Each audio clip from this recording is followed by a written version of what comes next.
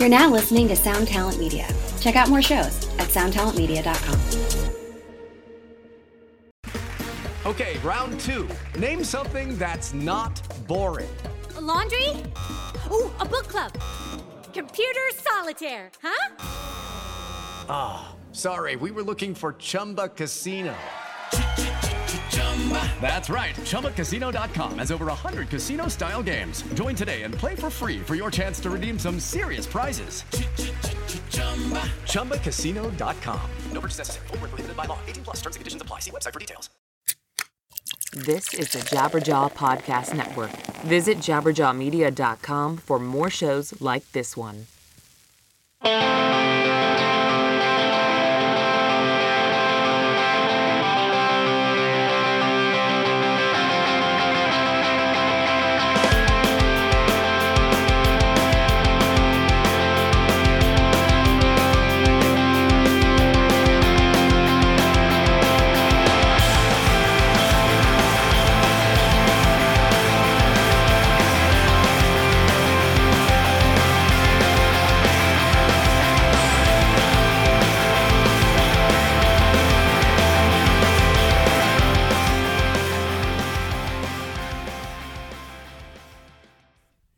Yes. What's up, guys? Welcome back to another episode of Pure Pleasure with Dewey Halpus on Adobe Radio and Jabberjaw Media. Welcome, everyone. Glad to have you back another week. If it's your first time, get ready for a good time and to stick around for a long time because we've got episodes coming out every week with awesome people that you love to hear about. Great stories, just a fucking awesome time. And I am so fired up today. I am so excited for this episode. It's been a long time coming. My buddy Scott Mellinger from Zayo. Scott hit me up on Instagram after the Brett Detter episode and mentioned that he liked the show. And I hit him up and said, dude, come on the show. And he was down for it. And a few months later, here we are finally putting it out. So this is going to be the ramp up for Zayo right now. This is going to be a 2-week episode. So this week it is Scott, and next week it is Daniel, the vocalist for Zayo. And so it's going to be 2 weeks of Zayo leading up to the release of their new EP, Pyrrhic Victory. I really hope I'm pronouncing that right. It could be Pyrrhic Victory, but I think it's Pyrrhic Victory. And this EP was a collection of songs. I believe we had mentioned that songs that didn't quite fit on the last record that seemed like their own release, which I definitely agree with. It is super heavy and super airy, if that makes any sense. I talk about in the episode, but there's a lot of just open space that allows the heaviness to really sink in. It's really kind of unique, and I think everyone's going to really, really, really like this EP. And it comes out the first week of November. So, the last 2 weeks of October, it is Zayo time. It is Scott this week and Daniel next week, and both episodes were absolutely fantastic and fun to do. So, anyways, let's get some business out of the way. So, if you're joining us for the first time, PurePleasurePodcast.com is your home for everything as far as past episodes, news. You can subscribe to the RSS feed, the blog, everything, get all your information there. We are on all the socials. We're on Instagram. We're on Facebook. We are on Twitter. We are everywhere podcasts are available. All those apps, there's a million of them out there now. And with the new iOS, I think there's a new podcast app for iTunes. I'm not quite sure, but I think that was released this last week or two. I know there's been some craziness surrounding that. So definitely follow us on the socials. As far as the Pure Pleasure Patreon, I want to tell you about that. I tell you about it every episode. I'm going to keep telling you about it because it's awesome. I think everyone should sign up for it at any rate. Any tier is definitely helpful to the show. Some of the tiers, you get some cool shit. As we speak, we are printing shirts and hats. It is going to be awesome, guys. My boy Lance from Jabberjaw hooked up the shirt design. We've got some big artists as well doing some design work for the show that'll be out later. And we have got just so much stuff coming up this year. It's going to be awesome. Stick around for that. Stick around for all the updates. Subscribe. Rate the show on iTunes. The Patreon is patreon.com/PurePleasurePodcast.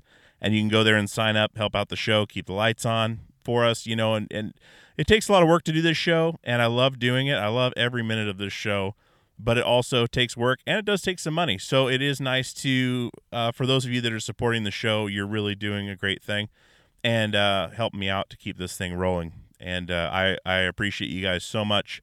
I can't say it enough. I know I shoot you guys messages and stuff all the time, but I want to say it on here. I absolutely love you guys. So without any further ado, let's get into week 1 of the 2-week Zao phenomenon, Zao blast, if you will, the last 2 weeks. And we're going to get into week 1 with Scott Mellinger from Zao.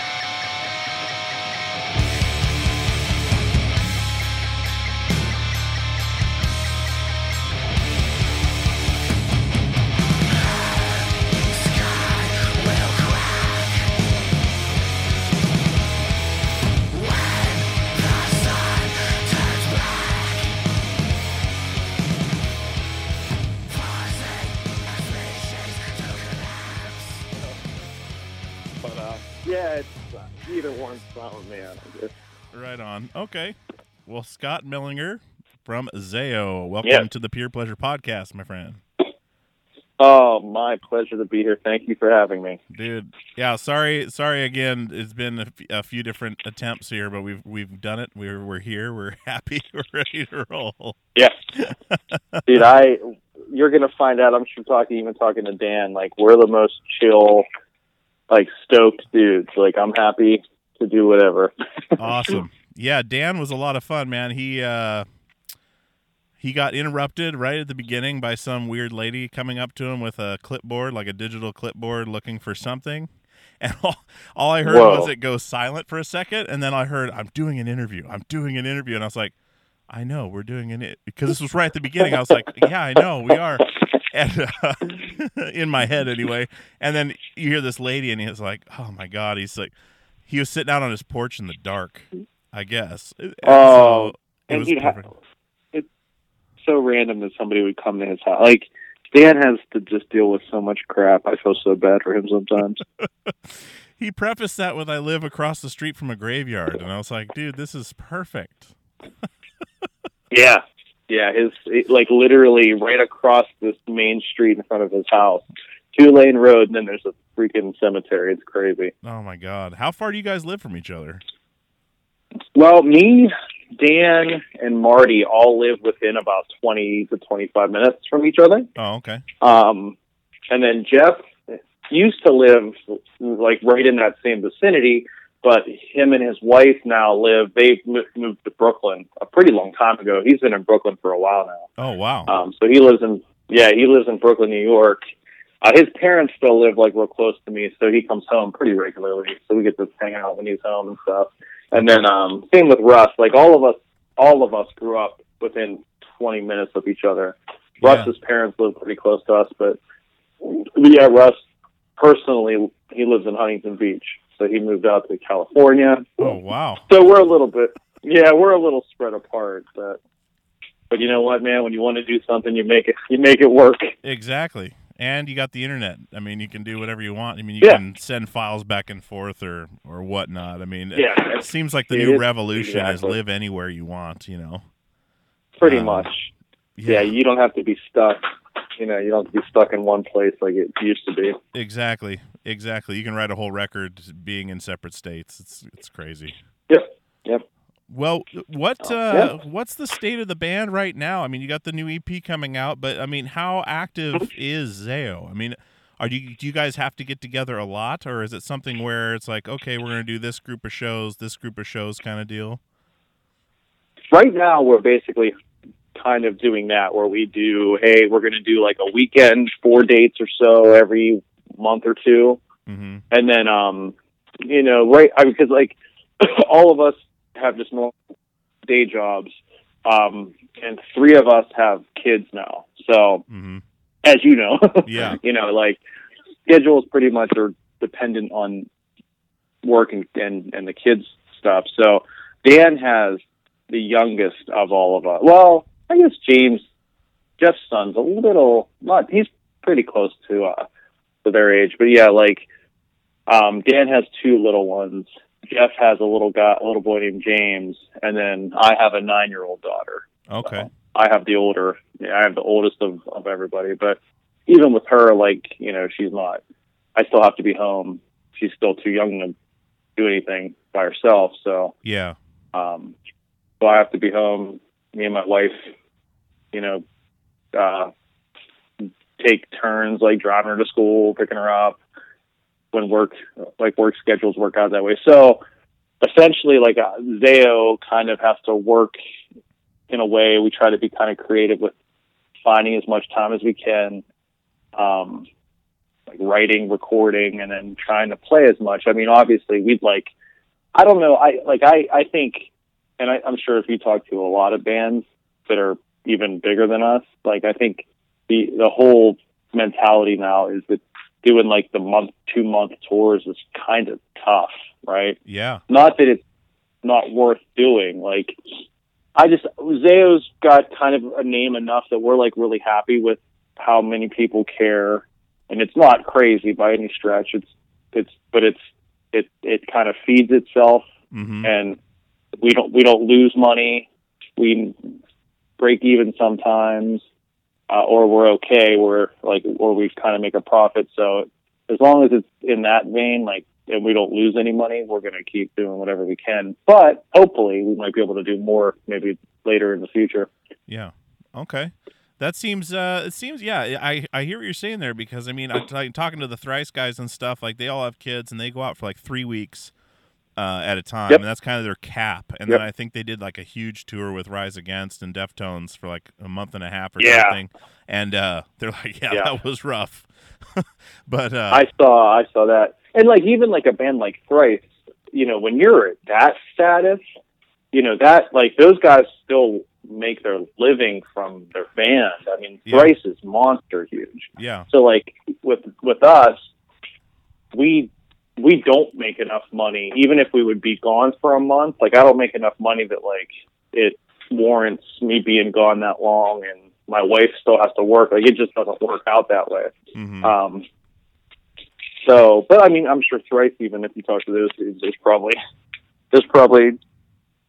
sometimes when you're okay, sometimes when you're not okay, even at that status. But yeah, I think they picked up some tech work during the hiatus, like teching for other bands like Weezer and Jimmy Eat World and stuff, and then everyone else. Yeah, had I their know own Riley thing, was so. doing. Yep. Yeah. So let's jump back here a little bit. I'm going to tell you the first time not the first time we met, but the first time that I came in contact with you was, it's going to be totally creepy and weird. But so there's this club called the Meow Meow in Portland, and you guys came through. I remember that. Okay. You guys came. It was the hottest day of the summer. It was insane. It had to be illegal to be in there. And it was you guys. I think I do remember this. It was you guys, Coheed and Cambria, Under Oath, I think. Back when Under Oath still had Dallas, I think. I'm pretty sure this is the lineup. And From Autumn to Ashes or something like that. And I remember doing a show in Portland, and it was, I'm almost 100% positive it was that same one. And it was, I swore it was Armor for Sleep was like the opener or something. Yeah. Or they were like, I think, okay, this is going to be the weird thing, right? So I remember that because Coheed, this was when they were like about to break up. Yeah, they canceled. They were mad at each other, and they like were going out on this run, and they jumped on like 4 or 5 Zayo shows, and we were super stoked to have them.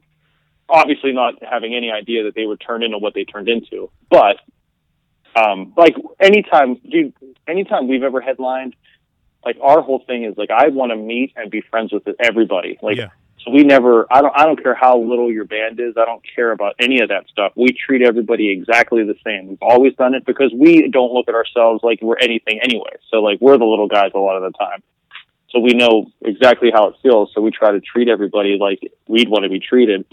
And Coheed was on the tour. We were pretty excited about it because we were all friends with the Equal Vision guys. Yeah. And I think it was Armor for Sleep because I'm pretty sure that's when we played Portland. It was that club, and they were on it too somehow.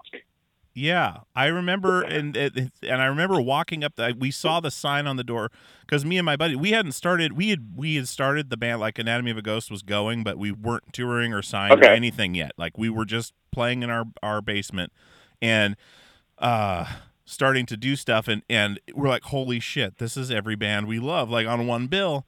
And we get down there, and we're finally going to see Coheed, too. Like, we've been trying to see Coheed. Our roommates had seen him, and we're like, these guys are great. You got to see them. And all I remember them saying is they met Claudio at one show, and they got in some weird philosophical conversation where Claudio said he pretty much could have written the Bible. Like, the Bible's bullshit, blah, blah, kind of thing. And then I was like, man, wait a minute, they're playing with Zao. Oh, shit, that's weird.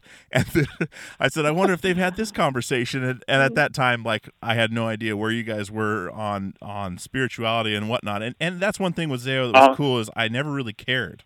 It was just all about the music. But when I was walking up those stairs, there's like 3 flights of stairs to get up to this it's now a one apartment. That's how small this place is. It's now a single apartment.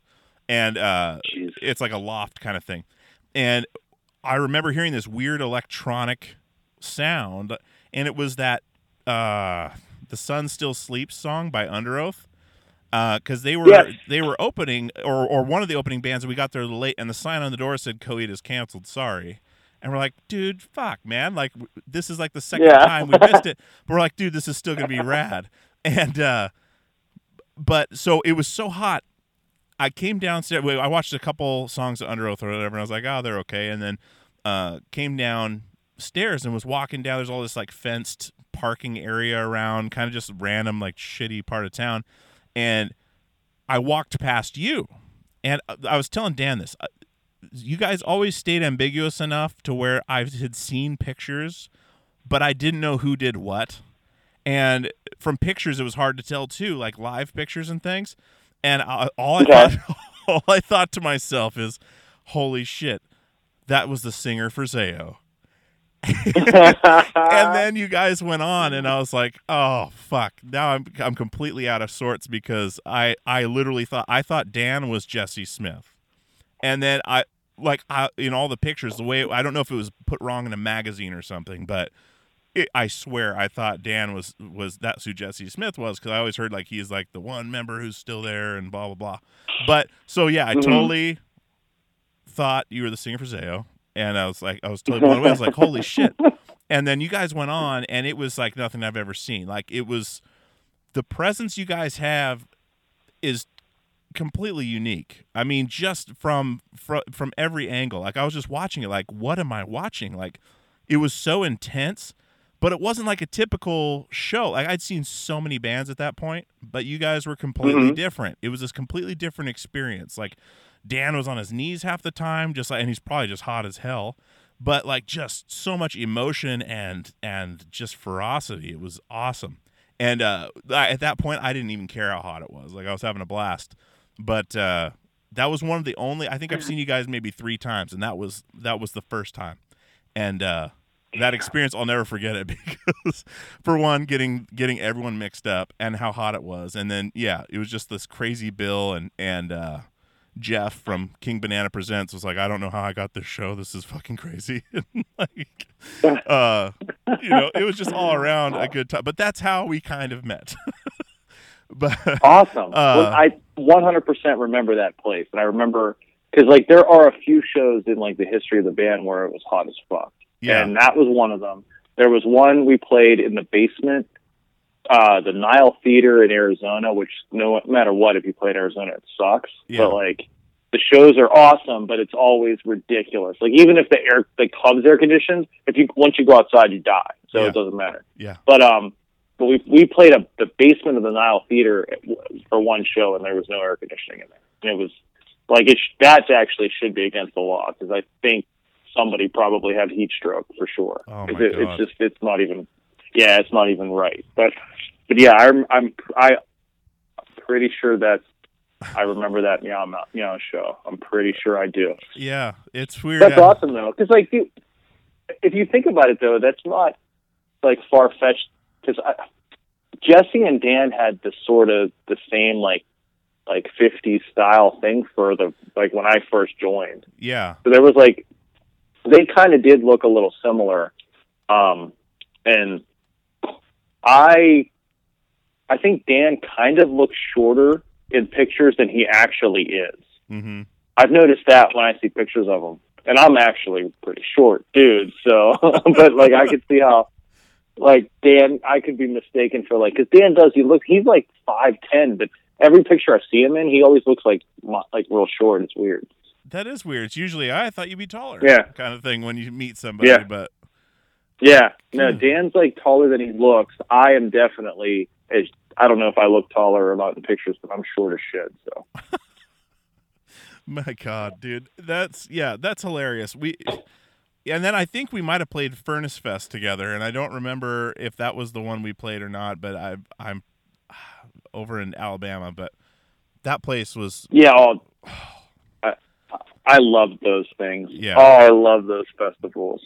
Did you guys ever go, and for people who are listening, like the Sloss Furnaces in Birmingham, Alabama are supposed to be some of those haunted places in the world, and we got down there and we slept in the parking lot that night. Like we stayed overnight. We drove from Birmingham, Alabama to Anchorage, Alaska in 6.5 days to play the state fair with like Everclear and Grand Funk Railroad. And oh my gosh, nuts! But down at Furnace Fest, we slept in the parking lot, and we're just like, oh my God, none of us slept. It was hot as fuck. I mean, it's just another hot story. But yep. Yeah. Did you guys ever go and do what people said, like if you go in the silos with a digital camera, which people still had then, and turn the flash off and just start snapping pictures, you'd see stuff? I never did that stuff, and I still don't believe any of that shit. I will tell you one story about that that's fucked up, though. Like, we were on tour in Europe with Martyr AD, okay? And, like I said, I saw this with my own two eyes. I saw it. I don't know what it is. It was the creepiest, weirdest thing I ever saw. But Tara, their bass player, she was taking pictures of one of the, I forget which, it was like one of the castles there or something. It was like, it wasn't like, because it's castle, it's like we were in London, so it's like weird to say. It wasn't like a castle, but it was called something castle. I can't remember what it was. But she was taking pictures, dude, and there was a face and a claw, like, it looked like claws and a face looking at us in smoke. And none of us were smoking. Like, I don't smoke. None of those dudes did. They were like straight edge, and none of us really smoked. Well, me and Russ were with them. Neither of us smoked. It was messed up. So I saw that, and that was weird. I still don't believe any of that crap, but it was weird. Insane. We didn't do anything in. Yeah, I didn't do anything in Alabama, but I know exactly what you're talking about. The only thing I remember about Furnace Fest was that was the year that Mellinger played, and Greg threw the mic stand in the crowd. Do you remember that? Oh my God, no. Yeah, he threw, dude. So they played. He threw a mic stand that had a lead bottom. Remember those mic stands? Yes, I do. Like the from big, like the school band. yes, that's the one. They had those mics there, and he threw that thing into the crowd. And I remember just like people were like, because this was kind of after he did the head walk at Virgin Megastore and shit. So everybody was like, they still are the craziest band I've ever played with or seen. But yeah, that dude, he blew. That's when they were blowing fire and shit too. So it was craziness.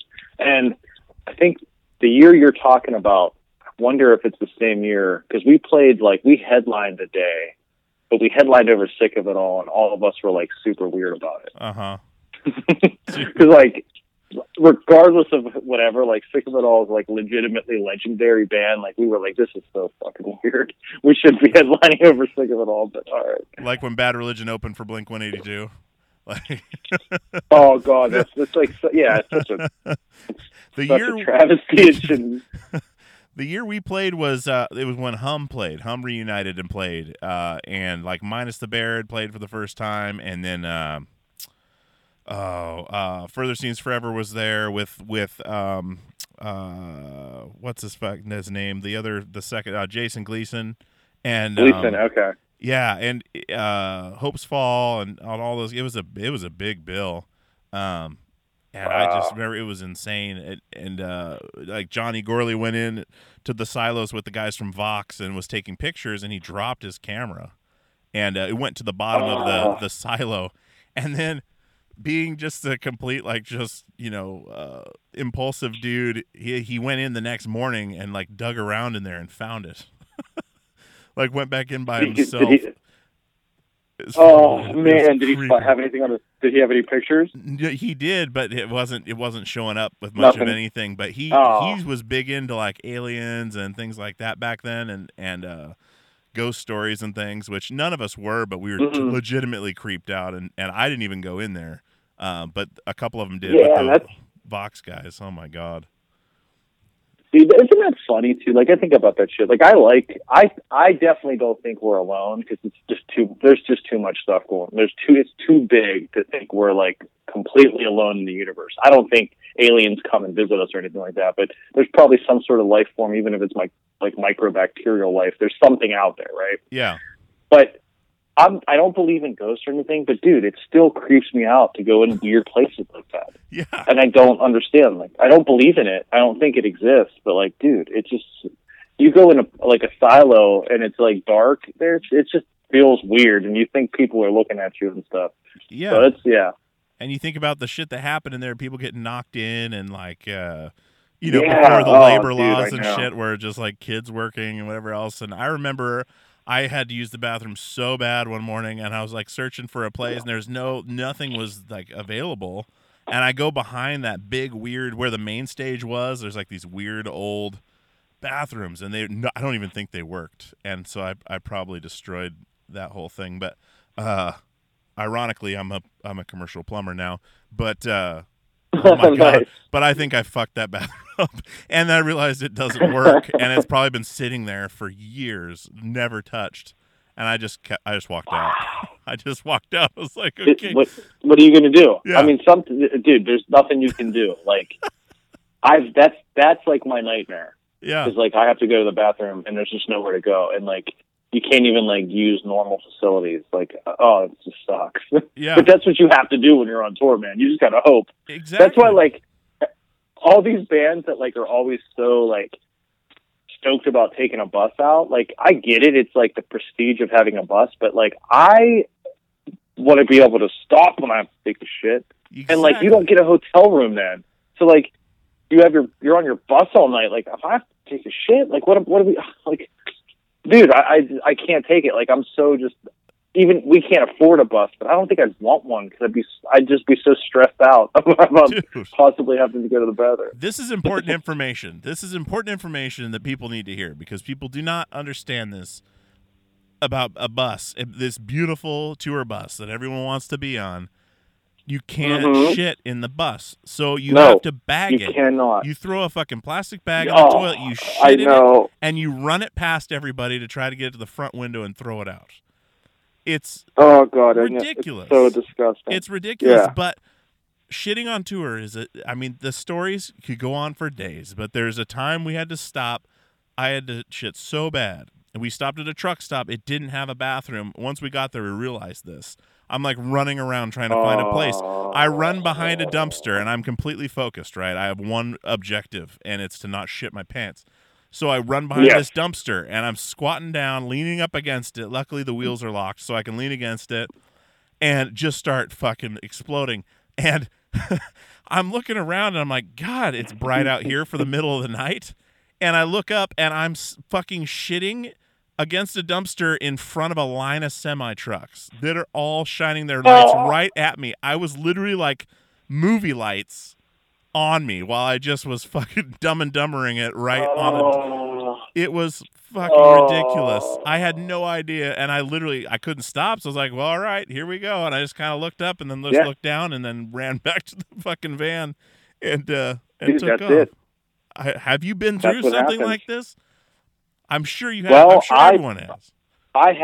Yeah, I mean, I personally never had, like, I lucked out. Every time I had any issues, we were able to get to somewhere, like, at the last second. So I never had, like, a horrible story. Dude. Russ, on the other hand, has maybe one of the worst stories. Yes. Dan was driving their van, all right, and Russ was sick. Like, he had, like, 104 temperature. It's just brutal. Yeah. Dan's driving, just jamming out. Him and Jesse are in the front. Not even paying attention, right? A cop is behind them with his lights flashing for at least like 3 miles. Okay. Dan's driving, no care. Dude, he finally sees the cop and he's like, "Oh my God, we gotta pull over," right? Dude, guns drawn. Get on the stand, get it. Like, cause he was like taking him on a chase because he didn't realize they were back there. And Dan and all of them had to explain to the cop, like, "Hey, our friend is like, he has 104 temperature and he is not feeling good. We're just like trying to get to like a bathroom or whatever." And Russ got to the point where he just like, he couldn't not shit. He was diarrhea. Like, he had everything and he was sick as shit. So the cop's like, "Well, looks like you're going to be going in the woods, boy." So pretty much, Russ had to go into the woods and take a diarrhea sick shit. At gunpoint. The problem with that is he couldn't get far enough into the woods. He found a tree that was about a half of inch diameter, and he stood right there while everybody's watching him, and he kind of like just stood up and crapped because he couldn't even he couldn't hide himself or anything. He ruined his pants. I think they had to throw all that stuff out. I don't know what he used to wipe his ass. But he was, dude. It's the worst. That story. We'll like talk about it every once in a while because it's just the worst, man. Like, it's so brutal, it's so hilarious, and it's funny that it was Russ. But like, yeah, I mean, the cop didn't have any sympathy because he's like, I thought you guys were running, so like I'm like pissed off now, so I'm not gonna like let you go to a bathroom. So yeah, he had to go in behind like a twig. That's but everybody amazing. saw him. And it was on it was on an interstate too. So everybody people driving by. Dude. Incredible. Oh my God. People have no idea what tour life is like. Nope. They have no idea. No, they get to that show and they see you on stage and like, "You got the life, man. You're making all this money and blah, blah. You don't live with your mom still and you're on a cover of a magazine." Yeah. Oh shit. Yeah. Oh. People knew. Yeah. People only knew. Exactly. God damn. Well, so what was it like for you coming into Zao? I mean, you're not a religious guy. Were you a religious guy? Or have you always been? I've always been like, well, when I first joined, so I came from like a pretty anti-religious band to go into Zao. Yeah. But I was close friends with Dan and Russ.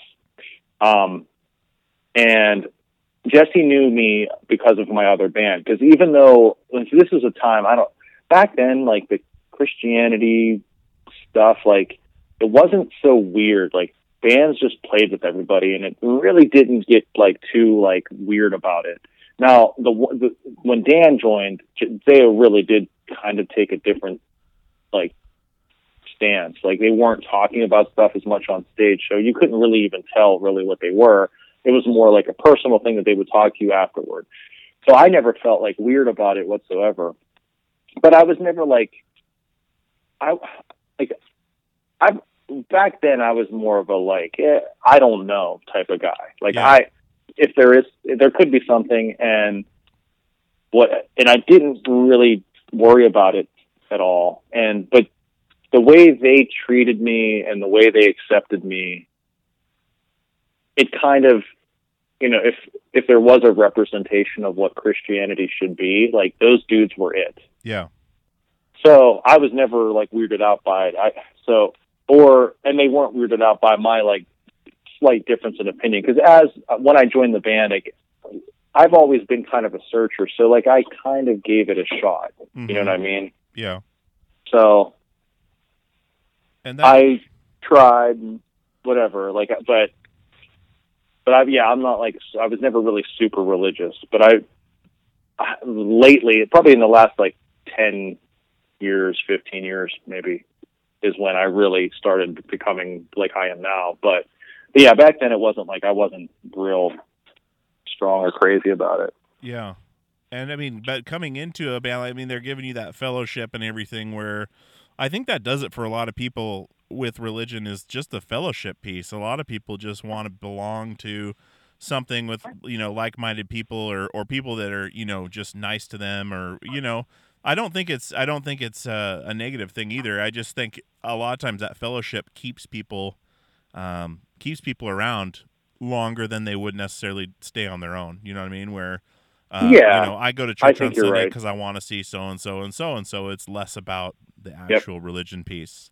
And that makes sense what you're saying there. So, yeah, like it's definitely more of it's like a hangout session. And when you get into that place, like you don't want to let people down. Yeah. So like it's one of the hardest things. It's like a lot of your family members and your friends are kind of that way. And if you start to question, there's a lot of agnostics and atheists in church. I'll tell you that for sure. Yeah, I believe it, man. Because there's dudes that aren't going to they're not going to rock the boat. They don't want to make anybody mad, and they don't want to hurt people's feelings. So they're going to just go through the motions and do it.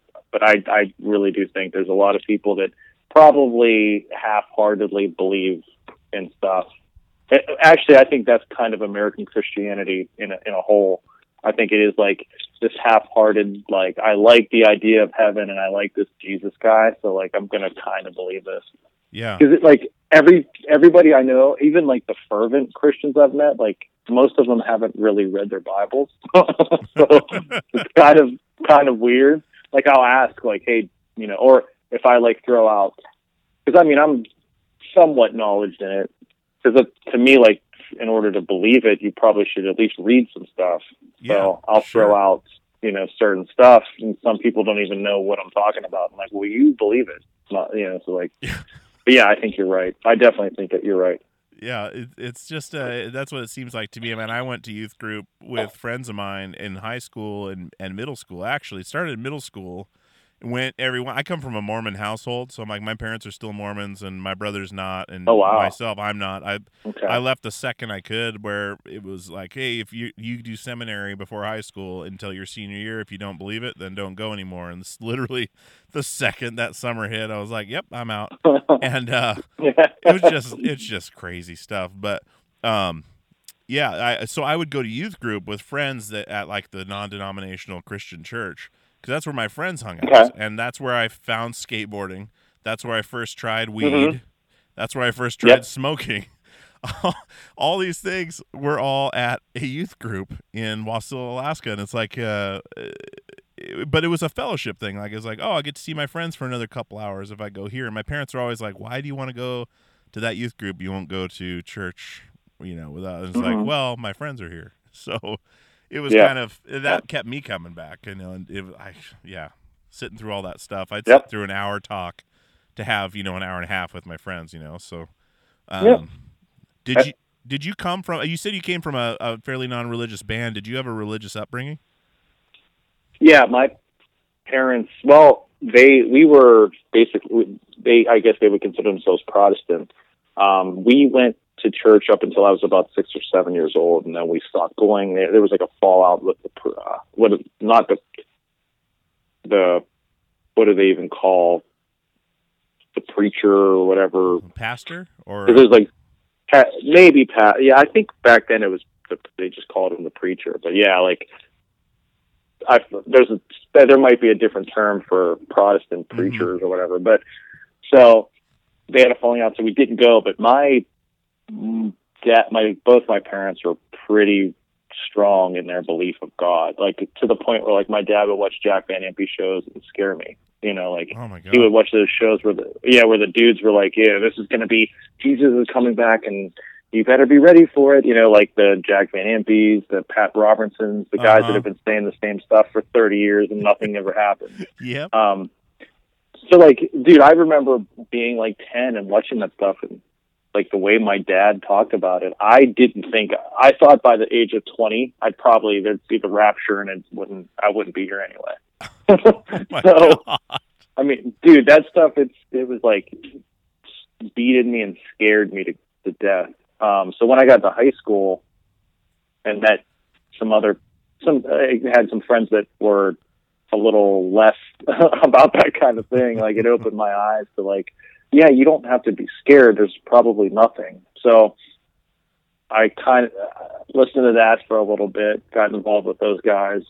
And then I got to a point where, like, I saw, like you said, this fellowship of my buddies, like, hanging out at church, like Dan, Russ, some of the guys from the Juliana Theory, all were hanging out at the same place. And I really, really enjoyed my company with them. Yeah. And I think what you do, like you said, is you kind of mistake the fact that you just want to hang out with these people with, like, oh, maybe they're into something cool. And it's not that at all. It's that you just want to hang out with those people. So I think that's how I kind of came into it a little bit, where I wasn't so closed off to it, but I wasn't full in force. And it was just like, hey, I like hanging out with these dudes. Yeah. So you grew up with these guys in high school then? Oh, yeah. Like, me and Russ have been friends. I met Russ my first year of high school, so I've been friends with Russ since 9th grade. Okay. And then I knew Marty, that plays bass with us now, since probably about that same time. Dan, like, all those guys were friends. Jeff, which is funny because, like, Jeff's looked at as the new guy, even though he's been in the band since 2005, but Yeah. he's the newest member of us, right? And but I knew Jeff back then. Like, Jeff played in bands that we all liked around here. So everybody that's in the band now literally has been friends since high school. Like, we've known each other. Wow. See, that's awesome. Yep. That's the way to go, man. And it's weird. Yeah, dude.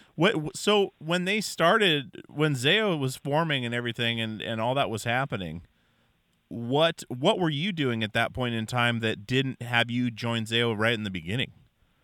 Being friends with those guys, do you have other objectives and other things going on? Yeah, well, pretty much, like, obviously the very original incarnation of Zao was West Virginia based. Yeah. None of those guys knew everybody. But when Brett joined, and then Brett brought Dan with him, Dan brought Russ, and I was doing a band called Creationist Crucifixion at that time. That was kind of like my focus. I just was in there, and there wasn't really like I had no really inclination to quit that to join anything else. There was nothing really talked about at all. Like, Brett played guitar, Russ played guitar, so it was kind of pointless for me to be involved.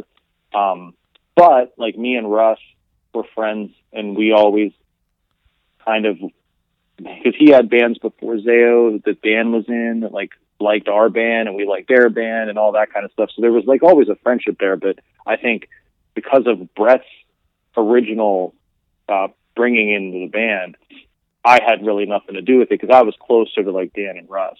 So Gotcha. they brought Dan and Russ, and then when Brett started talking to Jesse about, hey, I'm thinking about possibly leaving, I'm going to go do this Juliana Theory thing, Russ and Dan were, pretty strong in getting me involved. So, and I left the band at that point. I left my other band because I was just kind of done with doing that stuff. And so those guys were like, hey, Scott's not doing anything. And we all kind of, like I said, had similar ways of playing and interests and like the same type of music, and they liked the way I played. So yeah, kind of just worked out that way. Okay.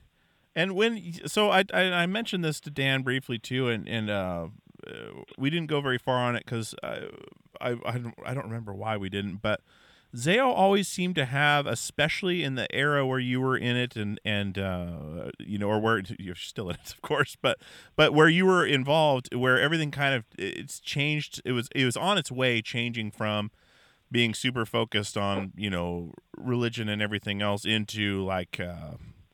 There's always this kind of, I don't want to say a dark cloud, but there was this era, like this mystique around the band for one, and then, oh, well, Zao's coming if they don't break up again, that kind of thing when tours would happen. how much of that was something you really saw and were, aware of? And what was it like kind of going through that time where, I mean, take me through that. I mean, I know a lot of things like, hey, we got tour coming up in this 2 weeks or whatever with no notice, and like just the I'm going to back out, I'm going to stay, I'm going to back out, I'm going to stay kind of thing. Walk me through that a little bit, because that's something that we saw as listeners and fans of the band, but never really had the kind of what was going on in the band at that time. Yeah, I mean, I guess, Jesse was a really strong personality. Yeah. And back then too, when you're young, man, you don't really recognize warning signs of people's like either depression or whatever. So I do think that a lot of what happened with Jesse and a lot of his personality quirks and temper and all that kind of stuff was really just him being very like a legitimate depressed guy that should have been on medication and should have been diagnosed. Mm-hmm. And that's, I think that kind of now, me and Jesse are pretty close again. We talk pretty regularly. And I think that being able to see it from like a, 30-year-old perspective, I think that's really what was going on. So, but with that being said, it still sucked at the time. Jesse was really hard to deal with. And it was always up in the air. Like, Zaya was always one of those bands that, like, felt like it was going to do something, and then somehow, some way, it would get messed up. Mm-hmm. So I just think Dan and Russ got to the point in the band where they weren't completely convinced it was going to even stay together. So they just started thinking, hey, man, if this isn't going to work, we got to figure out something else. Because, number one, music, the chance of you actually making a living in music is pretty slim regardless, even if the band's like somewhat like know it, like some people know it.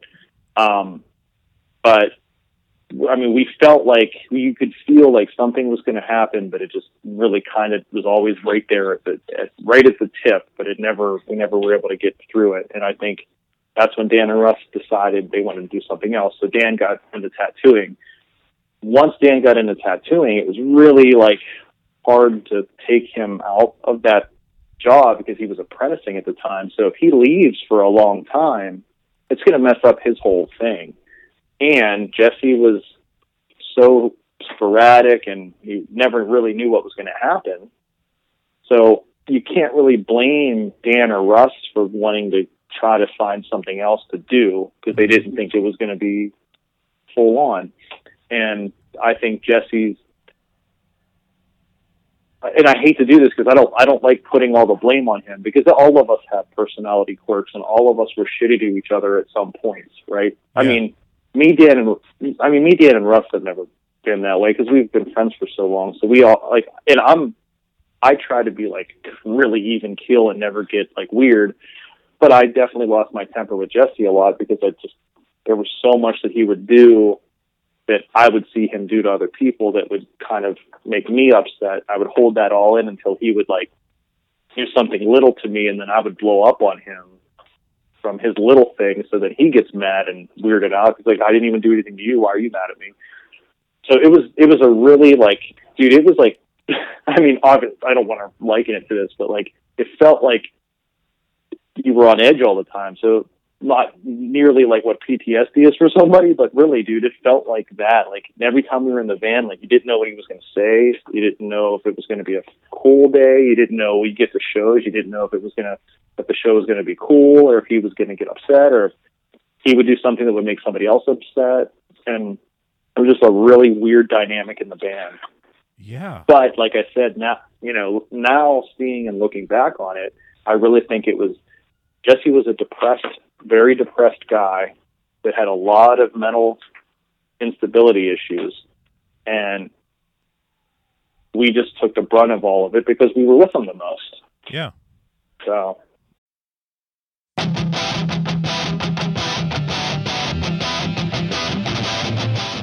What's going on, guys? This is Dewey. I want to tell you about some new releases coming up from Equal Vision Records. As you guys know, Equal Vision Records is my family, and so are these bands. I really want you to check these out. We've got Hot Water Music with their 10th studio album, Vows, out May 10th, featuring guest appearances by Dallas Green of City and Color, Thrice, The Interrupters, and Brendan and Daniel from Turnstile.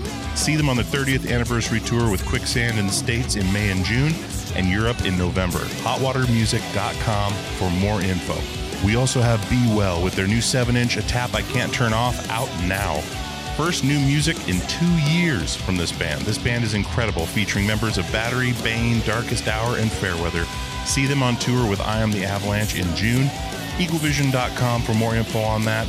And just your general information on Equal Vision Records, you're always going to find something you like at EqualVision.com. Go there for vinyl and merch from all of your favorite bands. Check out Hot Water Music's new record and Be Well's new 7-inch now.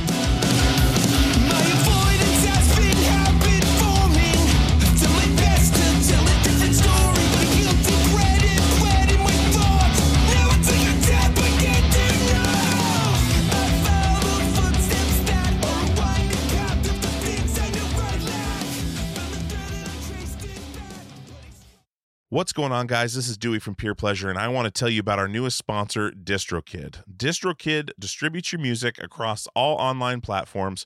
They are an amazing company. I've enjoyed working with them the last few weeks, and they're going to be with us for a while, and I really, really appreciate that. I love working with great companies, and DistroKid is one of them.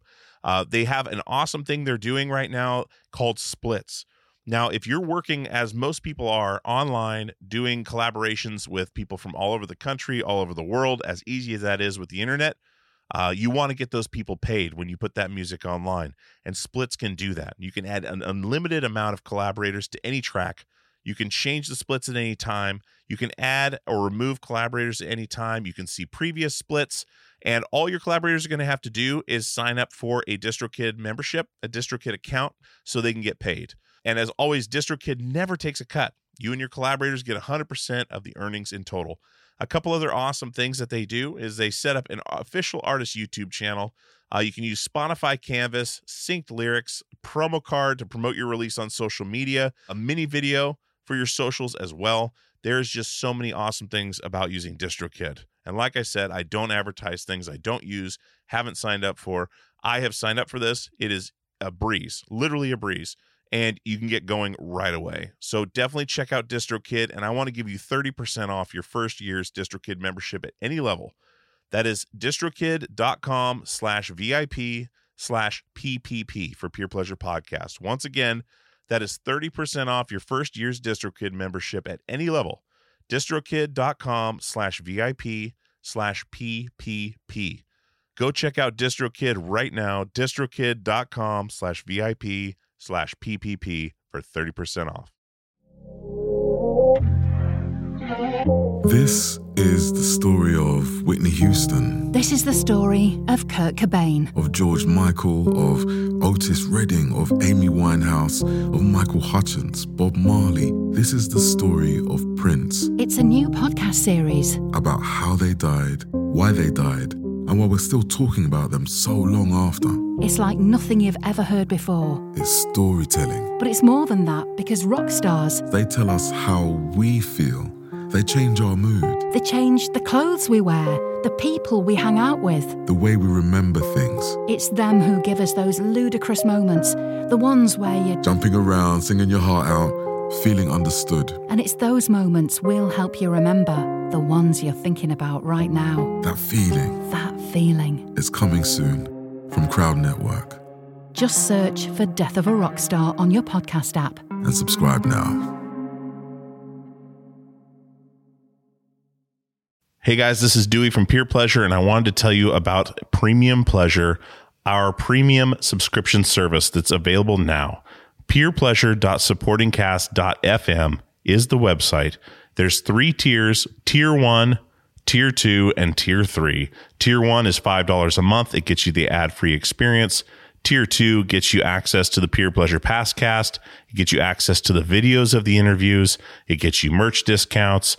Tier 3 is $20 a month, That gets you all of that. It gets you the past cast, gets you the video footage, discounts on merchandise, and monthly Zoom calls with myself and other guests. We're going to have all kinds of stuff in there for you. There's all kinds of stuff in there for you now. There is, I believe, 30 to 40 videos of these interviews. There is multiple episodes of the past cast. The past cast is a podcast that I started separately that is me and another podcaster or me and a guest discussing a deep dive into their favorite episode of Peer Pleasure. So there's a bunch of those on there. So-and-so and I would talk about the Chino Moreno episode. So-and-so and I would talk about the Yvette Young episodes. And we would do a deep dive and tell where they came from, how we got the guest, stories of that weren't discussed on the podcast or maybe weren't in there. It's just another glimpse behind the curtain.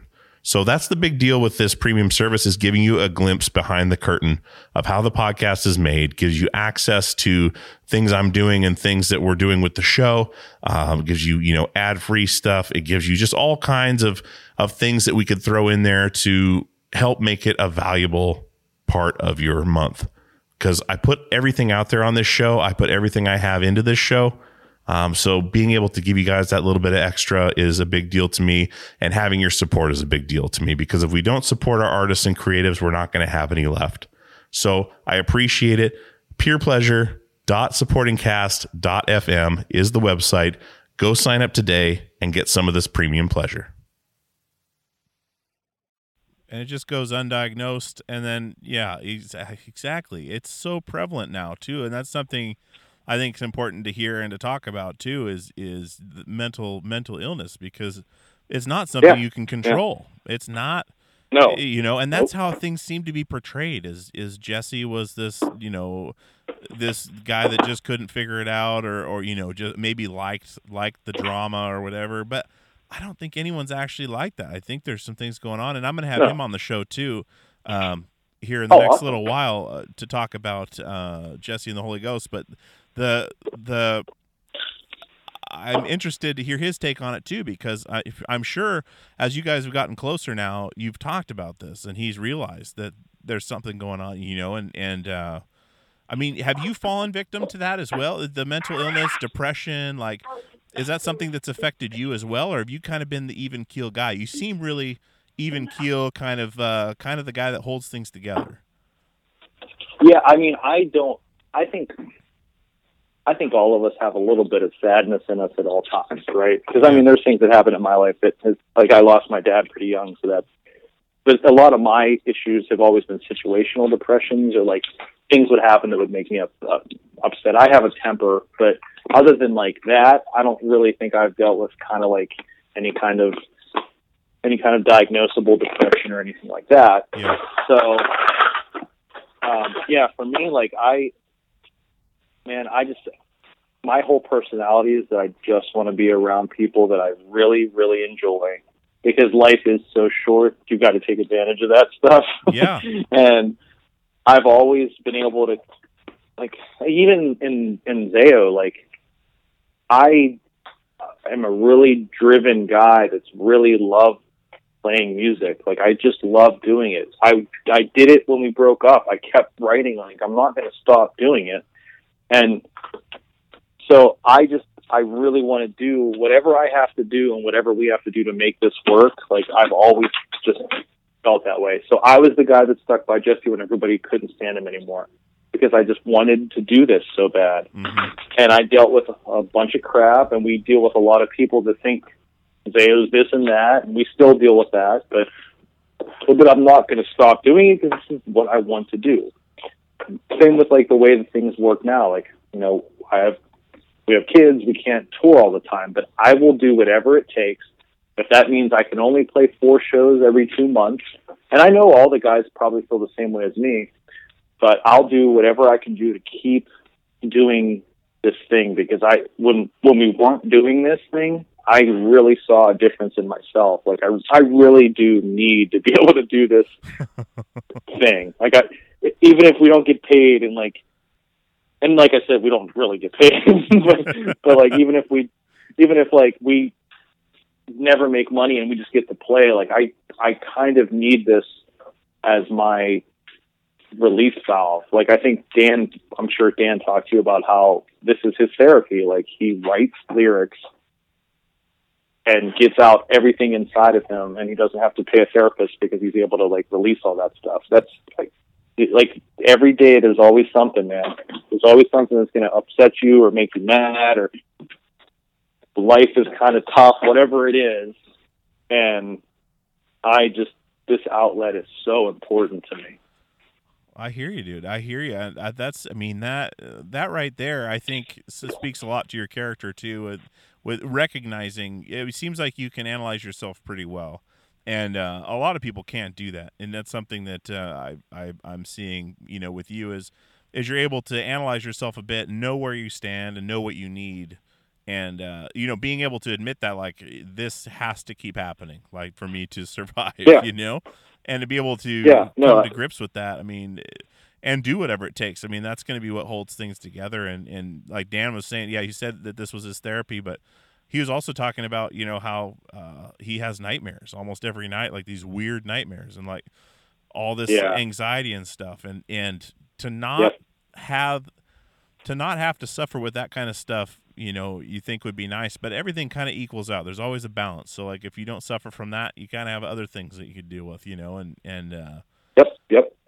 It just seems like, it seems like everyone kind of has a purpose. Like, there's different kinds of people. There's people that are protectors and people that are, it sounds like an M. Night Shyamalan movie or something, like a riddle, but, people that, the people that hold things together, the nurturers and the protectors, and then you have like the warriors and stuff, and people that just can't control, like you said, you have a temper and everything, like, but you keep that under control, I'm sure. And after becoming a father, did you see a change in yourself when you became a father, as far as when you're analyzing yourself and like how I need to be and what I need to change, or was that something that just kind of happened naturally and you kind of just eased into it, or maybe you're exactly the same?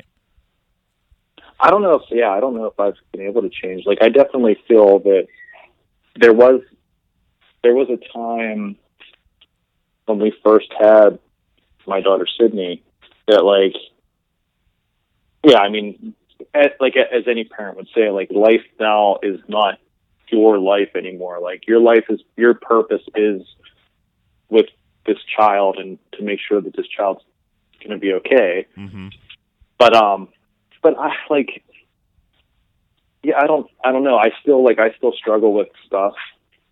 I'm sure my daughter's seen me get upset about things that are kind of dumb to be upset about.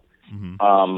But I think what people should do, I've heard people say this all the time, but like for me, you just got to recognize and realize, like, you're going to have faults, and you can't beat yourself up about certain things about yourself. Mm-hmm. You have to be who you are, recognize who you are. But if you do, obviously, if I'm like an idiot, I probably should get help for that. But like for me, like having a kid's definitely made me a little bit more understanding, a little bit more patient. Like, empathy is like a huge thing for me, like just in all walks of life. Like you just kind of said it earlier, if you can put yourself in the perspective of somebody else, recognize like your problems are just as bad as your problems are to you. But like, even though that guy's problems might not seem bad because yours might be worse, you don't know what that guy's problems are. So Everybody has like a different way to deal with their problems. So even the guy that doesn't seem to have a lot of problems might have something going on that you don't even know about. Mm-hmm. So dude, I think having a child, empathy has been the one thing that's really changed me. Like, I can really put myself in other people's shoes. Like, even I remember, I see it too. Like, I see some of my friends when we're like at restaurants, mm-hmm. where they'll get like super freaked out or mad because a baby's crying. And like, baby cries don't bother me. And I see that parent and I'm like, man, I feel bad for you. I know what it's like, You just want to enjoy your meal too, like. Yeah, like I just can I really easily can put myself in other people's shoes. I think that's what's so weird about being in a band that has any kind of notoriety at all. Like, I don't we're super humble about what we do. Like, I don't think Zayo's anything. I really like came from nothing, and I think people, if they would just be persistent, they're going to be able to do something, right? So, but like for me, like I always, like when anybody comes up to talk to me, I don't look at them as like somebody that's coming to talk to me. I just look at them as another person to hang out with. So like I can put myself in other people's shoes really easily, because I know what it's like when I go to see bands and how that band treats me. Like totally my whole idea of what that band's like will hinge on the way that I'm treated.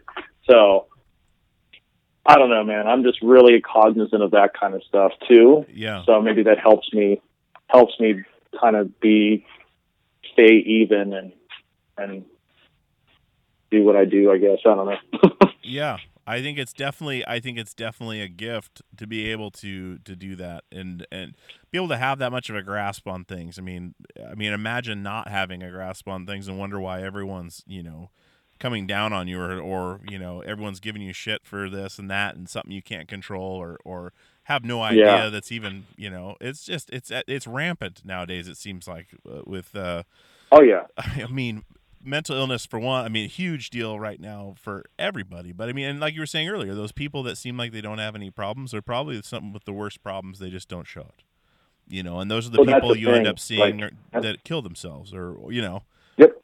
It's crazy. Yeah. People that talk about suicide are usually the ones that aren't going to do it. Exactly. Exactly. So yeah, I totally agree. And it's I mean, and people like us that have played and and you especially playing in heavy bands for so long, with such an aggressive form of music, are so intimately linked to everyone that gravitates to that music, as far as people that are depressed or angry in their own life. I mean, you almost by default become an outlet for so many people. And it's almost like you can feel it in the room when you're playing. Like you're emoting all this energy and frustration and anger or whatever's on your mind at the time, but all that's getting thrown back at you from all these people that are letting it out themselves to what you're doing. It's like this weird... It just reminds me, like, if you're walking through the woods, sometimes you'll see these conglomerations of bugs that are super small and they're just swarming around each other. And I'm pretty sure they're mating when they do that, but... It's just like this swarm, to throw it out of context, but it's just this swarm, and it's like this big group that just becomes this one ball of energy.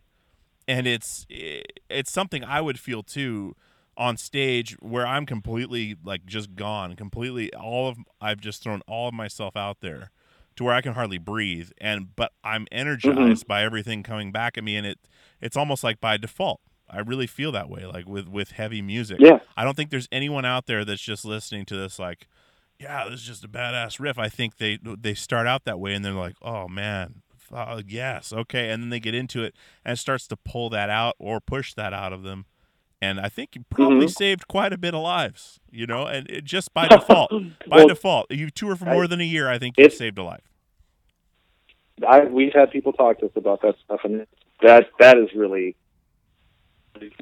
You don't really know what to do, but I think you're right, man. There's and I think that's why, because like all of us, like I love playing heavy music. I still enjoy like listening to heavy stuff, but I mean, I usually don't listen to this kind of music. Like this isn't my first like listen when I put a CD in, or when I listen to something on like iTunes or whatever. Yeah. So. Or record, because I'm like a big record guy, but there's something about the energy that you get playing this stuff that I can't not have. Yeah. And it really is, because like I said, like all of us in Zayo, like every one of the members in the band now have come from very humble things. Like we all lived in a pretty depressed area in Pennsylvania. Mm-hmm. This is a place you don't live if you want to like make it in anything. There's nothing here. Even now, but it also kind of reflects in how it's not that expensive to live here, because there's really nothing here. Like Pittsburgh is pretty cool. There's a lot of things coming into the city, but where we live, it's very a depressed area. Mm-hmm. There's a lot of horrible drug epidemic in where we are now, because there's just so little to do and so many people out of work, and it's horrible. So we have everything, like all that environment kind of just soaks into us. It's very similar, and I don't mean this in any way that we're the same at all, but like the same reason why Black Sabbath was able to do what they did is because they came from like Birmingham, and it was just freaking blue collar, hard life metal workers. Mm-hmm. You know, that was what that city was, and that's why their music sounded the way it did, because all those dudes were just like, this was their one way maybe to get out of that life. I mean, I'm sure they didn't even think Black Sabbath was going to turn into what it did turn into, but that environment and that stuff, like, you just realize, I mean, look at what they did. They changed music forever as a band because they were able to like somehow get all that feeling and that shitty, horrible living condition, and people identify with that, and they were able to like harness that energy and turn it into this. So all of us, like, that play any heavy music, like, all of us come from it, you know? Exactly. That whole, and that, I mean, that music was so basic, but that was what it was. Like, it was just so primal, you know, and I don't think they tried to get out of that life necessarily as a career, but it got them out of that life for an hour and a half at band practice. You know what I mean? It was like an escape that ended up lasting a lifetime once it hit. You know, and now they're still there, you know, and they probably, of course, they still have problems, you know. I think Tony Iommi has cancer, and Ozzy has his issues, but, you know, that kind of thing. And to think that all that heavy, and maybe it would have been discovered at another time, but the whole, like, down-tuned heavy guitars happened from a fucking accident. I know. An accident on a saw or whatever, cutting the tips of your fingers off, and it hurt too bad, or felt weird, so let's tune them down. Music has changed forever. It's that futile. I know.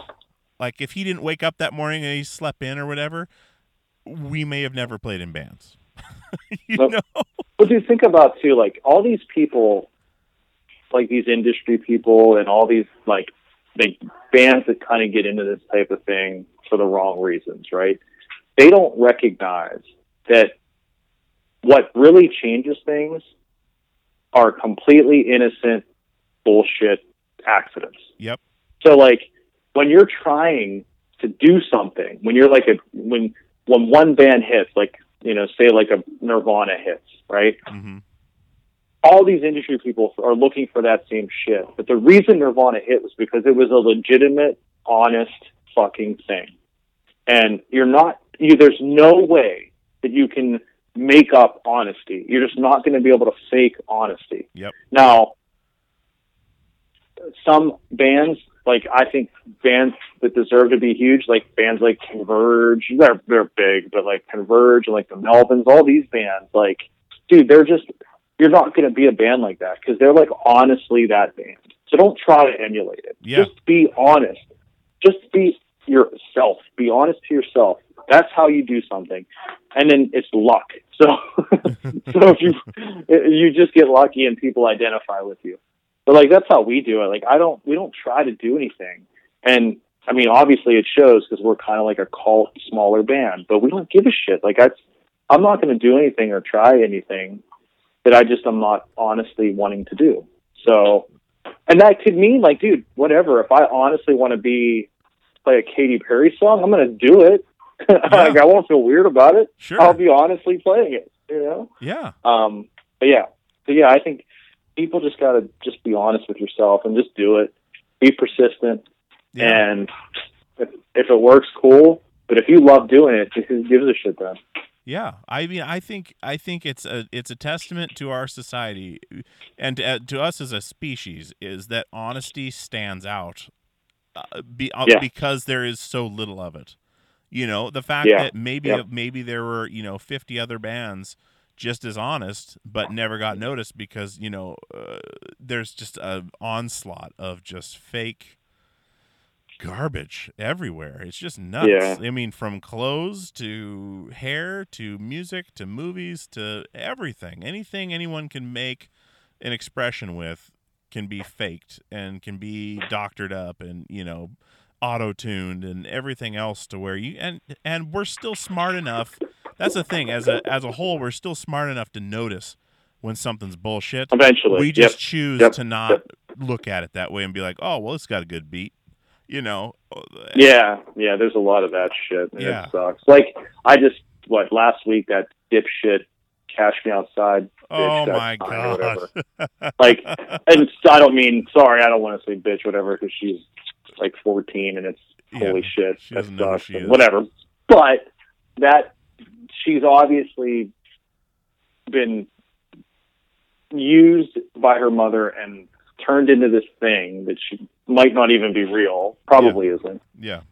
So why as a society are we like, let's reward this shit, horrible behavior. Let's give this kid a deal. She's too young to even recognize what she's doing. It's not good whatsoever. And the only way it can be good is if you buy one of the most expensive producers to come in and put shit beats all over it. Yeah. I mean, I just don't understand it. It's because we like to see people fail. We love it. Well, that's it too. We love it. So we build them up, and then when they fail, we shit in their mouth. Like, we will do whatever we can on the way down. We will literally just piss in their ear all the way down the cliff, and just, this is your fault and blah, blah. We built you up. We gave you our money. We did what we needed to do to put you up there and build you up, and then we will just pull the rug out, and we love it. And we love it. We love it with like these epic freakouts and blah, blah, blah. Like, we've never had one, But that's what's like, dude, and there's so many legitimate, because I remember when I first heard of Lady Gaga, I was like, this is so stupid. I just hate this. And then she did a record with Tony Bennett and she's ridiculously good. Yeah. And then you start to realize all that stuff that she was doing to kind of sell records was completely dumb.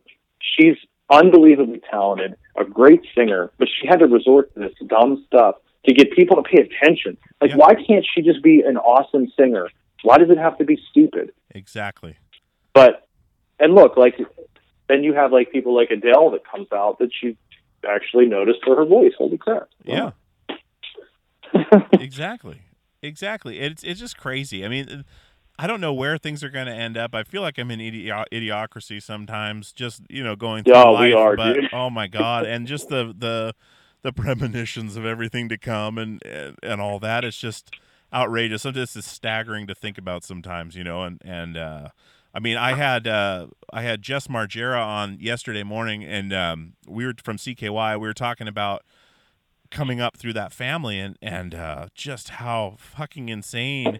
Like, he didn't know if he was going to wake up to elephants in the yard or whatever else, and it was just nonstop.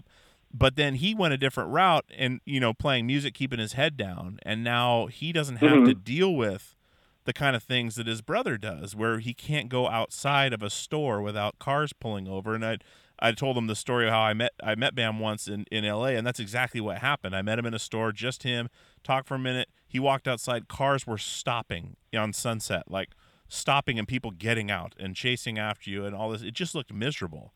And he was talking about with music how to stay relevant, and it was basically don't try to be a trend. Don't focus on trends. Write what you like and be timeless. I mean, it seems so simple, because I mean they're touring with Metallica and Guns N' Roses, and then they're touring on Warped Tour, and then they're doing whatever, just because no one knows where to put them. And that's the way they've always been. And it's just this it's the same thing we're talking about. Just you stay away from the trends and be genuine, and you're going to go somewhere. How far that is, who knows?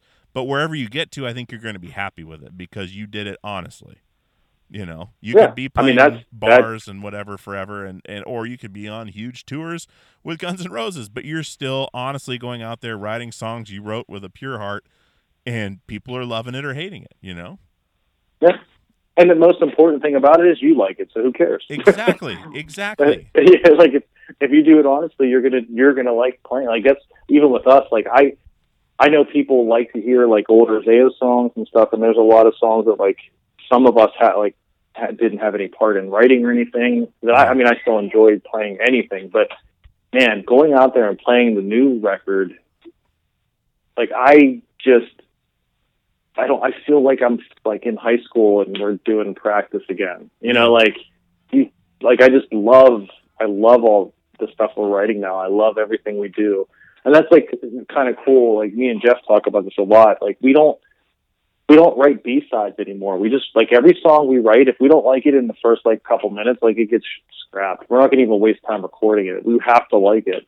Yeah. Because we want to be able to, any song we record, we want to be able to have, like, if we want to play it, we can play it. So, yeah, it's just been so, dude, like, I feel like as a band, we just had this weird rebirth where, like, everybody's excited. Dan's writing some of the coolest lyrics he's written in a long time. He's vicious sounding. You know, all of us are just, like, kind of this machine. And, yeah, we play, like, 3 or 4 shows here and there, but, like, to us, like, we feel very active. Because, I mean, with doing the record, we ended up deciding just doing our own label to put it on all ourselves and do everything on our own. Yeah. So me and Jeff pretty much talk on a daily basis, if not maybe a day will go by where we don't talk about label stuff, which the label really only is like just for the Zaya records. We're not like we don't have the capital to do anything with bands, but you know, it's just so much fun, man. Cause like our hands are in everything. So like Jeff's the guy that's talking to all the different magazines to get, or websites or wherever to talk about getting press. So he's doing like all the PR stuff. And, you know, we just had a song premiere from the EP off of Decibel on Monday. Yeah, like, I saw that. All of that stuff. Yeah, like everything we do is we just always kept good relationships with everybody we met, no matter who it was. Like, dude, we had for the full length, we had a full stream of our record on NPR. That's insane. It is so hard to get NPR. I've talked to legitimate publicists that work with like major acts, and they were like, that we were friends with from before, and they were just like, how the fuck did you guys do the NPR? And honestly, it had nothing to do with us. One of the guys that works there, I don't know what you call him, his name's Lars, awesome dude. He was a fan, and we gave him, like, when he was doing like a little college radio thing, or he was doing his like own little thing, we did an interview with him, and we were just cool. So he stayed a fan of us, and now he's working for NPR, and he was able to get a live stream of our whole record for that. So that's what I mean, dude. Like, the one thing people need to recognize is it doesn't matter how big or small the band is. Do not shit on people. Exactly. Because those little guys in 10 years might be the guys that'll save your career. So yeah, I don't know, man. That's you just gotta be cool. That's our biggest thing. We're just nice and cool to everybody. That's the ultimate. I mean, that when we first started touring with Anatomy, like before we left on tour, the guy who did our album art, he's been in a bunch of bands. His name's Aaron Edge. He a good buddy of ours. Bands like Harkonnen and Himza and all that stuff. Tons of bands. Anyway, he did our album artwork, and we're sitting there going over the layout for the record, and we're gearing up for tour and everything. And we knew he'd been around at that point, you know, quite a bit and been through a lot of stuff. And I just asked him one afternoon, I was like, dude, what is the one piece of advice you can give me before I start this adventure? Because, like, I don't know what I'm doing. I've always wanted to do this since I was 13 years old, and we're doing it. What do I do? And he said, just be kind to everyone you meet. From the waitress to the janitor. He said, I can't tell you how many free meals I've had because I was nice to the waitress and let her know what we were doing. We were on tour or whatever, and I get the check, and, you know, my meal is comped. Or I come back through town, and maybe I left my wallet somewhere or didn't have enough for this, and they'll cover it. Or, you know, someone down the line comes in at the, you know, right at the right time, like that you were nice to, and is now, you know, do it like you said, working for NPR. You know, he's like, you don't know how many times that's happened to me. And, you know, it just, when it counts, it can change your life, you know, and I've always done it that way. And that's, you know, when this show started, people that I'd met maybe one time, I'd hit them up and they'd be like, sure, I'll do your show, you know? And it's like, holy shit, you're in the biggest band in the world now, you know, and but it's because Dewey was nice or Dewey ran and got us ice for the bus when we were on tour or whatever because the club wouldn't do it, you know, like just little shit like that people just don't realize can change everything. You know? Oh, it totally can. And honestly, too, like, it's not like I'm not nice to people because I think, like, down the road they're going to do something for me. Sure. Just be nice to people. Yeah. Like, because even, like you were saying, like, the dude getting a meal or, like, having a conversation, a very meaningful conversation with somebody can change your night. Yeah. So, I don't know why people, like, especially in how we are right now in this country, like, dude, just be cool. Why can't we just be cool? Yeah. I don't get it. We're all here together. It's just crazy. Crazy. I mean, this conversation we're having right now, I'll probably remember this forever. You know, like, it sounds cheesy to say that, but this kind of conversation is not a text message.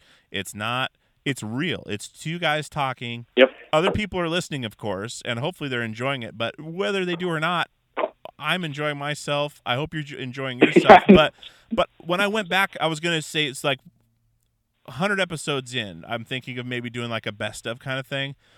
And when I sat down, I could remember my favorite parts of every single we're over 50 episodes in now. I can remember my favorite parts of every one and where they are because I remember those conversations. And I didn't think I'd be able to do that. But wow. These kind of things are so important to me. You know, it's invaluable to me. Like the things we've talked about tonight. Like, I mean, I've got some amazing insight from you, and I've had a blast. And we've talked about, like, you know, hilarious shit and then some deeper stuff, you know, like, but it's real. It's real, and I'm learning. Yep. It's learning. Well, that's what's great about podcasts. Yeah, like, I think the one thing that I see, my favorite podcasts are the ones where people are just literally having a fun conversation. I don't like, there's too many now that are happening where, like, podcasts are becoming a thing. So, like, you got to do this in this podcast. You got to put, let's stop and do, hold on. We got to do an ad here because then we got to do, like, dude, podcasts, what drew me to them originally, and I loved them, but what drew me to them were just, like, Joe Rogan talking about crazy shit with his friends. Yeah. I mean, you know? That's exactly right. Yeah. Yeah. And he did it first, and he did it right, you know? And Mark Maron, the same thing. Mark Maron has guys on that aren't promoting anything on purpose. Yeah. You know? And he just does it. He just has fun. He's talking to people, and from that, he was able to talk to legendary. I mean, dude, look at some of the people you've talked to already. Like, because I listen to your podcast. I mean, the Buzz Osborne one was sick. You're talking to people like that you probably wouldn't necessarily talk to unless you had this thing, and you get the opportunity to have, like, real conversation with people that you actually look up to.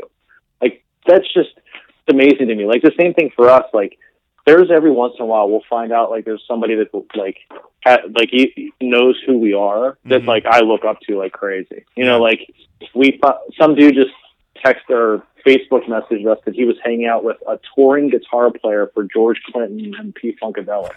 And the dude's, like, into metal, and he knows who we are. Yeah. I was like, seriously? And then somebody told us that, like, they had a conversation with HR from Bad Brains, and Bad Brains, that dude even knew who we are. It blows my mind. That's insane. Yeah. I mean, I don't know if he likes it. I don't care if he likes it. The fact that he even knew who we are is all I cared about. You're on his radar. That's it. Yeah. That's so, just it. You need to start a podcast, crazy, dude. Scott. We've wanted to do a Zao one for, like, 2 years. It's killing me because, like, I actually have Pro Tools, and I have, like, I have an SM7B. Like, I have a nice setup that I could do one.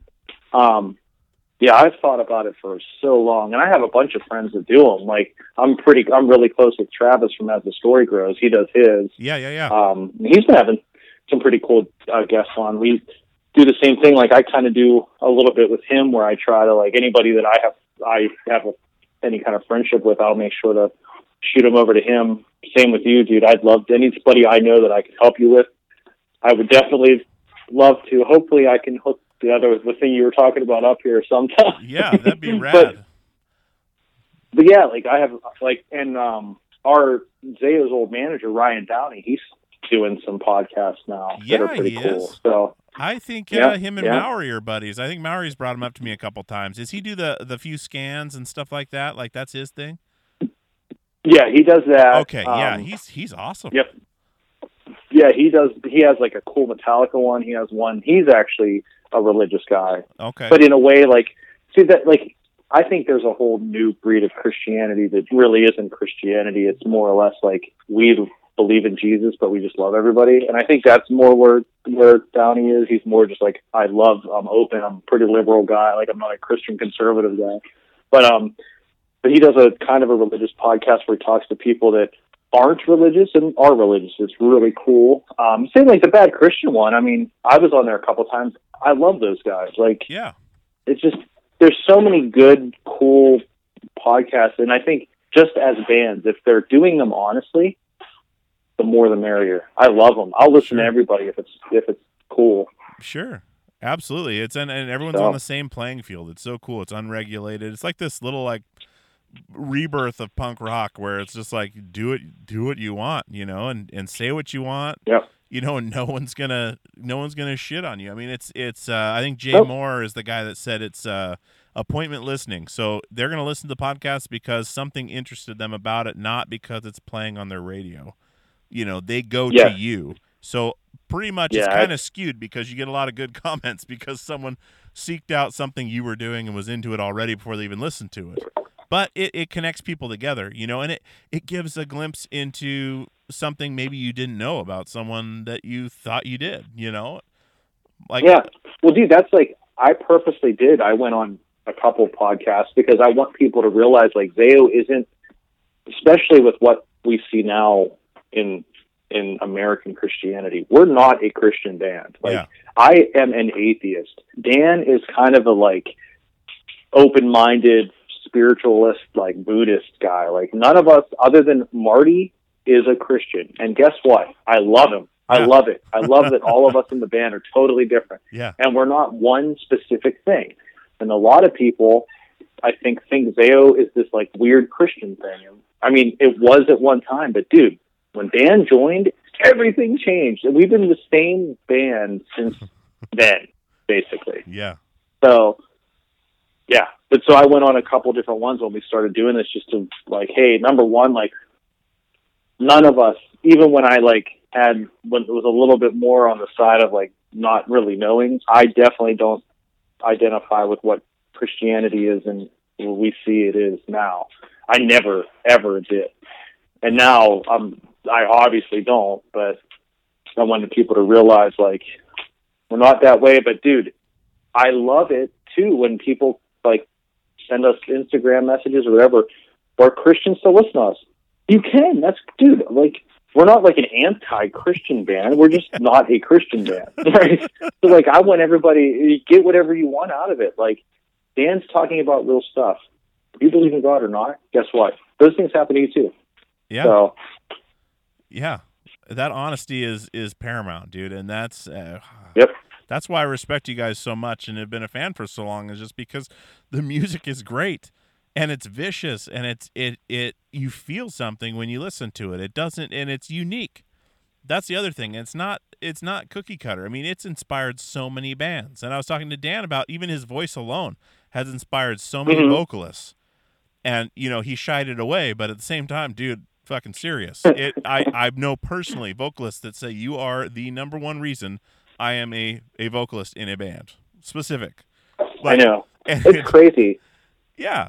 No, but I mean, Dan that. also, no. And Dan, I mean, really, Dan was inspired by, like, is it, I think Bill Steer's the singer of Carcass, right? Is it Bill Steer? He's a guitar player. I can't, my mind sucks, but I mean, we definitely have influences from Carcass, as everybody noticed. Yep. There are people that did stuff that we did, but the way you do that is like, you know, I mean, man, everybody's influenced by something. Yeah. But once you kind of take those influences, and we had influences from all different areas, so we you make them your own, and then it's something you weirdly bring up and start this thing that's kind of like your own thing. It just, and as long as you're honest with it, who cares? Yeah. You know? Absolutely. Absolutely. That's the number one thing I think the takeaway is that honesty is, paramount.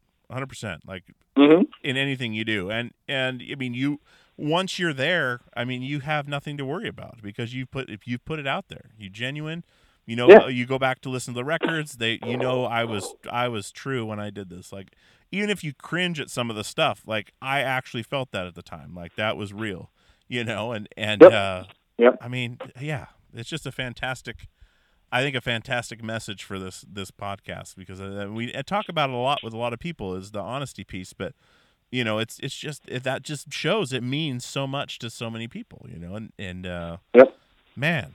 Well, Scott, dude, I want to the EP comes out first week in November, right?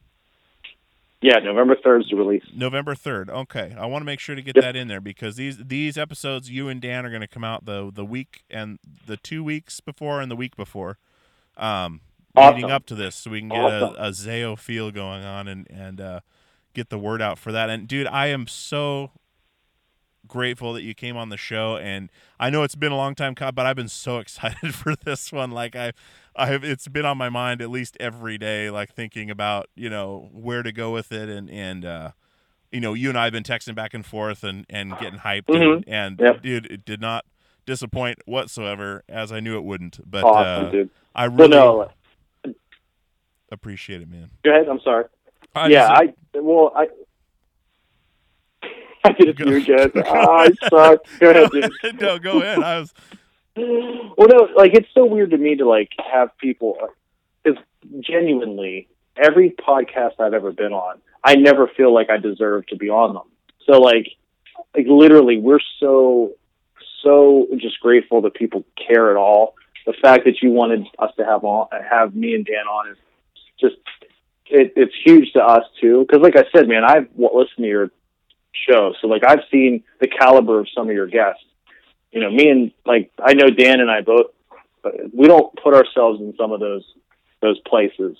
So thank you for having me on. Well, you should put yourself in those places, but I understand where you're coming from, and dude, I seriously had such a good time, and we'll have to have you guys back on again, and you and I'll be in touch, I'm sure, but down dude. the road, we start repeating some guests. I mean, you guys are on the top of the list, and awesome. It's gonna be awesome, and best of luck to you with the EP, and we're gonna promote the hell out of it over here and on our end too, and like I say, man, really. Well, make sure did you order one? Because if you don't order it, I'll make sure to get you one out to you. Okay. So. Yeah, absolutely, man. Yeah, absolutely, and yeah, I can't wait. It's gonna be awesome, and I think everyone's really gonna dig this EP. I mean, it's just, I was telling Dan, it's just very open and airy, but will just punch you in the face. It's awesome. Oh, dude, it's I can't. Zayo, man. It's Zayo. You have no idea. Like Jeff's going to be going in to do drums for the next record already in like the end of October. So oh my God, we already have stuff ready. Yeah, we have like a lot of material written for the next phase 2, and some of this next stuff is just it's like sadder than some of the sad stuff and way more violent than some of the heavier violent stuff. Dude, keep me in the loop on this. Keep me in the loop on this. When you got demos, shoot them over, and we'll be in touch like usual. And like I was telling Dan, I mean, I feel like I make a friend on this podcast every time I do an interview. It just feels so much more genuine, and I'm just grateful, that you reached out to me on Instagram originally, and we've been able to kind of go from there, and I appreciate it, dude. Oh, no, we do too. Thank you so much. All right, Scott. Well, have a great night, man. All right, dude. I'm going to get to class, and you do your thing, and we'll reconvene. I like it. All right, Thanks brother. a lot, man. Take care. All right. Bye-bye. You too. Bye-bye.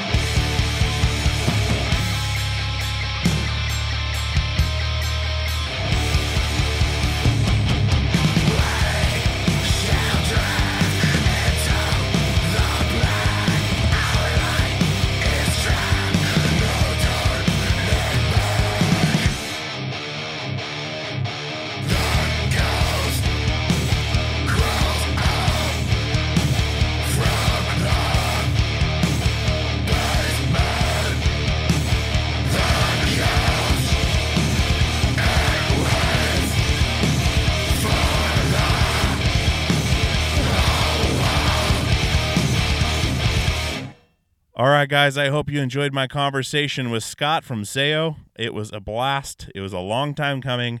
I am so stoked to have him on the show. So stoked you guys got to hear that interview.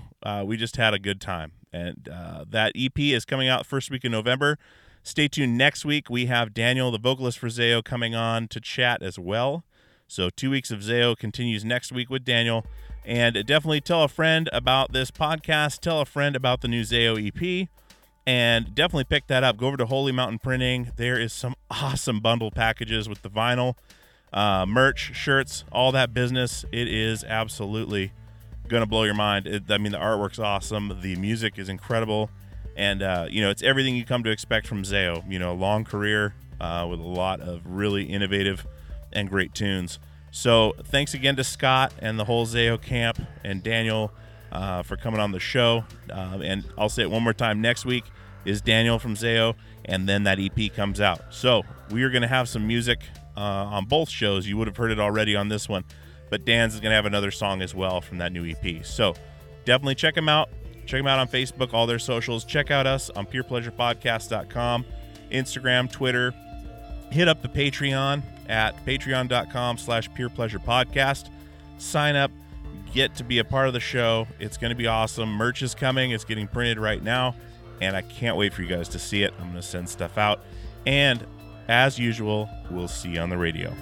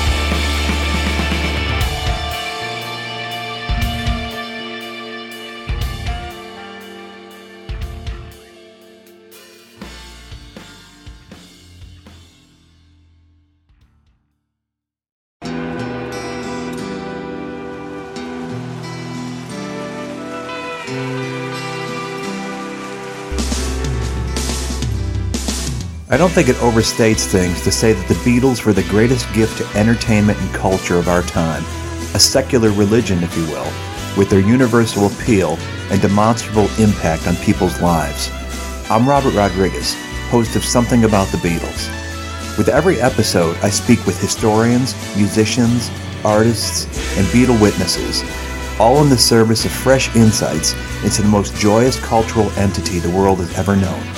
I hope you'll join me and listen to Something About the Beatles, now on Evergreen and wherever you get your podcasts.